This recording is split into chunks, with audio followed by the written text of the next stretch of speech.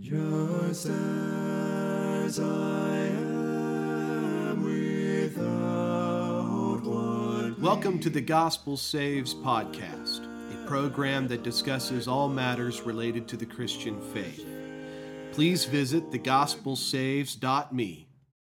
Welcome back to our study of the resurrection.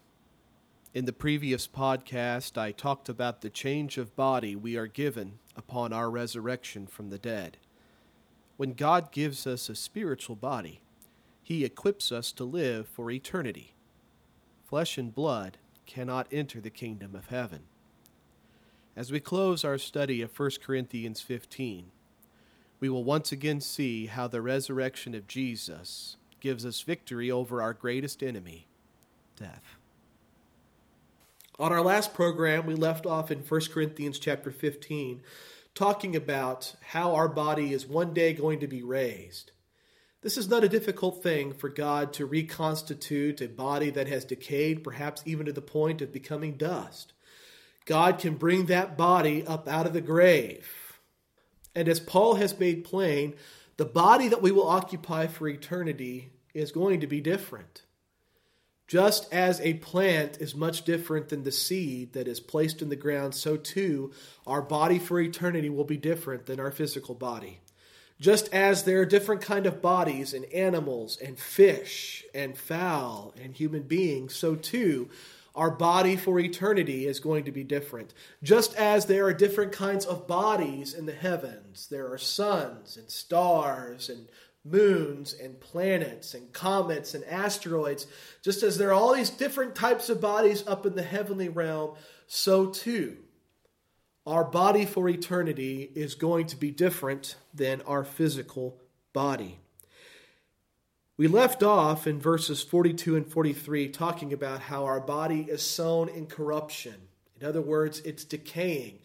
That as soon as we are born, even though we grow, we're really on the clock. And we're one day closer to our death. And the older we get, the more our body begins to break down. It's sown in corruption, but it's raised in incorruption. In other words, all the sickness and sorrow and pains and aches that we feel in this life will not be experienced in the next. It's going to be an incorruptible body, a body that will not break down, a body that will last for eternity. It's sown in dishonor. And death is a very dishonorable thing. If you've ever watched someone close to you go through an agonizing death, you know exactly what Paul means. And yet, even though it's sown in dishonor, it's raised in glory. So all the ugliness of death, all the horrors of death are vanquished by this glorious resurrection, this body that comes forth that never can die again. It's sown in weakness, Paul says, but it's raised in power. We are weak. And the farther along in life we go, we realize just how weak we are. When we're young, we think we're indestructible. We think we know everything.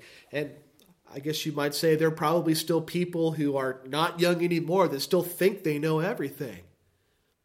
But the wise among us recognize that the farther along in life they go, the less they know. It dies in weakness. We break down, and yet we come forth in power. And of course, the same power that raised Jesus from the dead is the same power that's going to raise us from the dead. That's the hope we have in Jesus. He says in verse 44, "It is sown a natural body, it is raised a spiritual body. There is a natural body and there is a spiritual body. And so it is written, the first man, Adam, became a living being. The last Adam became a life-giving spirit." Now here's what Paul has been driving at the entire time. And in fact, I've said this several different times on the last program and a little bit today. What we have is a spiritual body. A body that's going to come forth out of that grave, and it's going to be changed into a spiritual body. When we're talking about a spiritual body, we're just talking about a body that exists outside the confines of the material realm. There is something that is beyond the material realm. It's the spiritual. That's where God is. God is spirit. Jesus has become a life-giving spirit. And by that, he just means that Jesus has become a spiritual man. We all have a spirit and soul inside of us. This is our spiritual component. And yet we also have this body that breaks down, that is weak, that dies and is sown into the ground so that a spiritual body might come forth. And as we've said several different times, we don't know what that body is going to be like, but it will be different. It's going to be different. Just as a seed is different from a plant, just as a star is different from the moon, just as a lion is different from a crappie or a man. A spiritual body that will be far different. And here in verse number 45, Paul ties back to that idea of the first man being Adam. The natural man came first, but then the spiritual man comes in Jesus Christ. Just as in Adam all die, so in Jesus all will live. And all will live in eternity because they have this spiritual body. This is where God dwells in eternity. Paul goes on in verse number 46. However, the spiritual is not first, but the natural, and afterward the spiritual. The first man was of the earth, made of dust. The second man is the Lord from heaven. As was the man of dust, so also are those who are made of dust. And as is the heavenly man, so also are those who are heavenly. And as we have borne the image of the man of dust, we shall also bear the image of the heavenly man. This is an idea we've already talked about. Paul first establishes a very clear order in the universe. The natural comes first and then the spiritual. And we can apply that principle in all sorts of different ways. It applies to our worship of God, for instance. Under the old law, we have a lot of physicality, if you will, physical sacrifices, physical worship. But under the new covenant in Jesus Christ, we have a worship that is of spirit and of truth. The natural comes first and then the spiritual. And this is true when it comes to the resurrection of the body. Adam was first. He was the natural man. We have borne his image.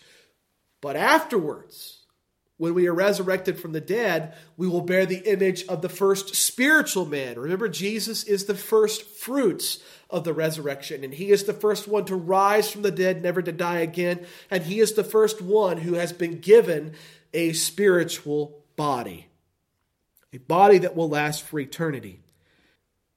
John says it's a mystery. We don't know what that body will look like. It's not been revealed.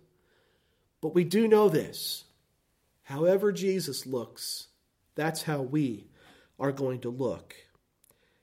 Now this I say, brethren, verse number 50, that flesh and blood cannot inherit the kingdom of God, nor does corruption inherit incorruption. The reason we have to change, the reason our body must be transformed, is because flesh and blood can't inherit the kingdom of God. You can't stay in your physical body and be with God for eternity. So the transformation has to take place.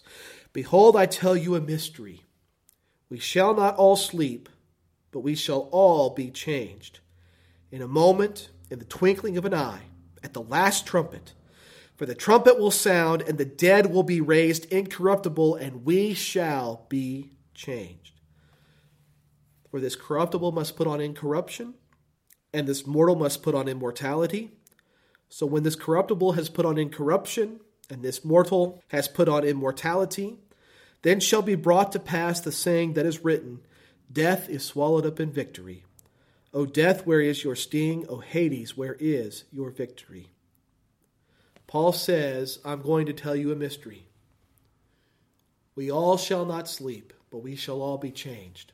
Now remember, he's already talked about in earlier verses how Jesus rose, then the righteous will raise, and then if we're still alive when Jesus returns, we also will be changed.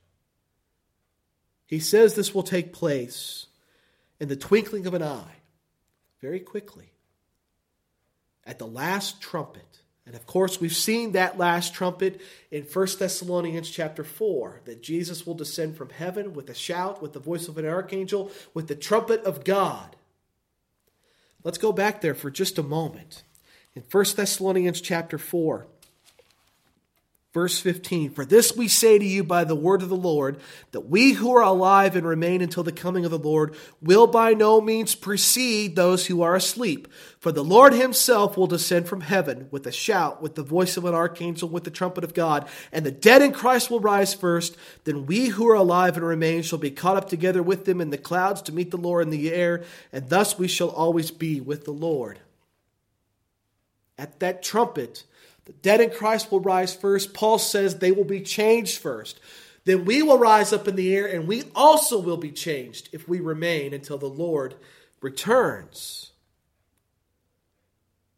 And so the corruptible has put on incorruption.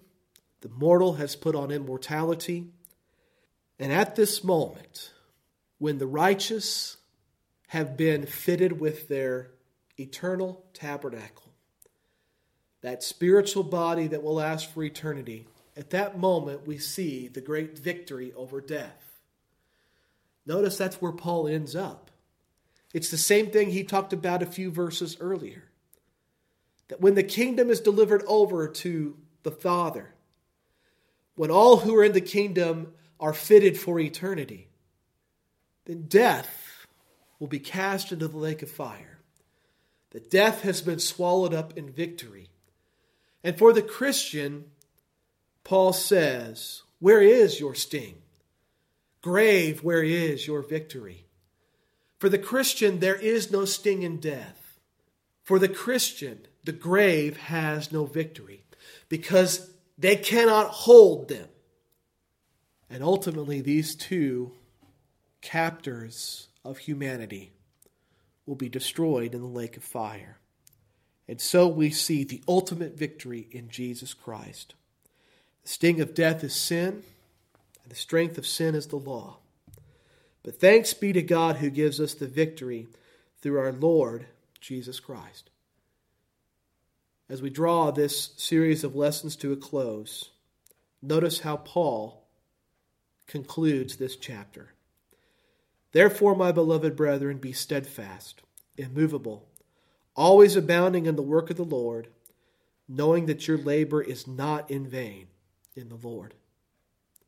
This is such an important perspective to keep in mind as we draw this series of lessons to a close.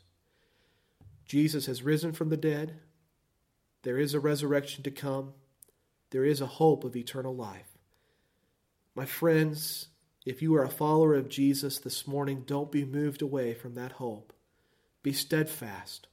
Don't allow the course of this world and all the things that seem to be going wrong right now, don't let that influence you and lead you away from the Lord. Be immovable, steadfast, and wait. And realize that everything you do in life echoes for eternity. Your works follow you. And if you are a follower of the Lord, those good works will endure for an eternity. You're laying up treasure in heaven. Thanks for listening to The Gospel Saves. If you found this program useful, please visit thegospelsaves.me to find blogs, videos, and Bible studies. If you enjoyed the music on this podcast, please visit acapeldridge.com. You can also find him on Apple Music, Google Play, Spotify, YouTube, and Facebook. May God bless you as you seek to know and do His perfect will. I come,